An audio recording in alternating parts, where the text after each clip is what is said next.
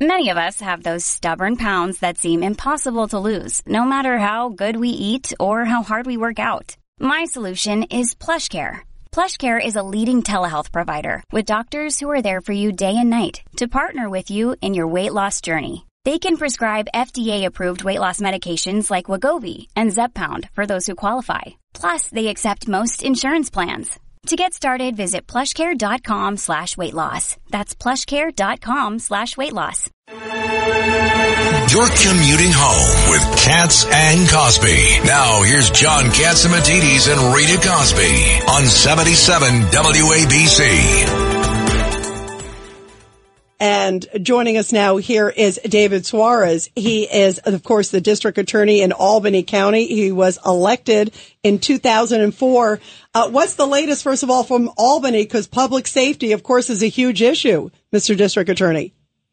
Public safety is a huge issue all throughout the state of New York and, you know, in the country as well. And as you know, I think all of us are waiting with bated breath until our leadership demonstrates the willingness to put public safety over ideology. And right now we're hearing that there is some movement on the least restrictive language, at least as it applies to violent crime, which I can say that to me would be a little bit disappointing if that were the only thing that we got, because not being able to give judges discretion to address a number of other issues that are impacting those of us in the state of New York, it's not going to help the organized retail theft issue that we have. It's not going to help our businesses. So I'm really hoping for the best. Like you, I'm keeping my fingers crossed.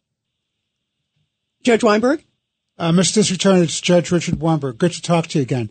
What I'm concerned about is even with the so-called violent felonies being allowed to eliminate the least distressing means test that they've used, they can always undercharge. DAs of the progressive stripe can always undercharge, so it doesn't even fit in that category. What do you say about that?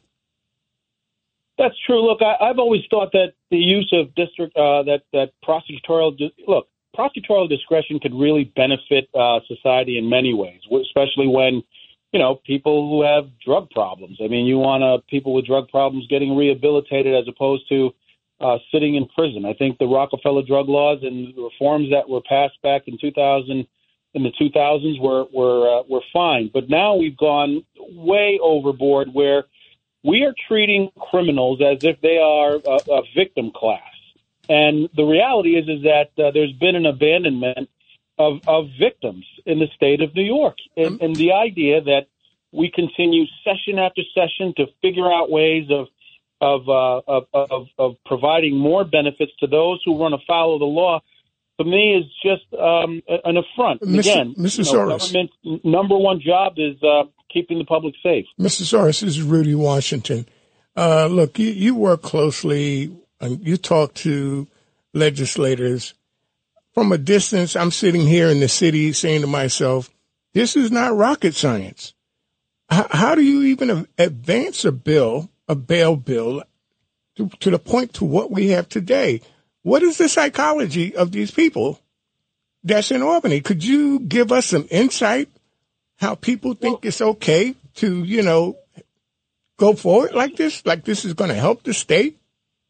I don't believe that the ideology currently in Albany County or in Albany in the capital is progressive. I think it's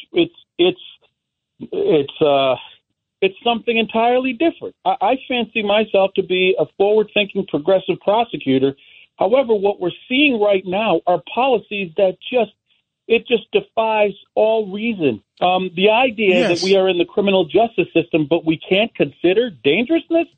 I mean, that in and of itself should say everything about the current state of the legislative malpractice that I think is going on in our capital. You know, one of the things I think about, Mr. District Attorney, too, as you were talking about locking everything up, I don't know if you saw this, but San Francisco, which is having obviously a lot of issues with the recidivism and the bail reform and all that stuff, they actually have a Target store. Everybody's talking about this. Everything in the store is locked up. every single item. Is that where we're headed if things don't change in New York? My goodness. And Walmarts have closed in San Francisco. Yeah, Walmart's and Whole Foods too, John, as well. And Walgreens, you can't get anything out of the shelves anymore without pushing a button, and they send someone out and they put the key in. It's a disgrace. But you know what?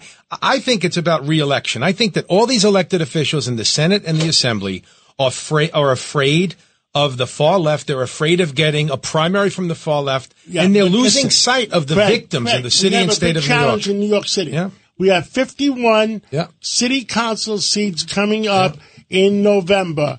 Guess what? The 51, we're going to hold every one of them accountable. Are they for safe streets or they're not for safe streets? Right, and it's not a Republican or Democrat. It's an American issue, right? Yep, absolutely. It's an American issue. And my hope is that members of our Assembly, members of our Senate are going back into their neighborhoods and talking to the people who actually live in crime-infested communities, because they will tell you that they want criminals to be held responsible. The other thing that you mentioned Target. Think about all the corner drugstores that are closing in neighborhoods where senior citizens have their prescriptions filled. We have to do a much more effective job in holding accountable people who decide to run afoul of the law, but also we have to protect the businesses that are helping our communities, and especially our more vulnerable communities. Yeah, 1,000%. Well, thank you so much, Mr. District Attorney David Soares there of Albany County. You are fighting the good fight. We are so grateful for your help, and keep fighting it up there, please. Thank you. Thank you very, very much.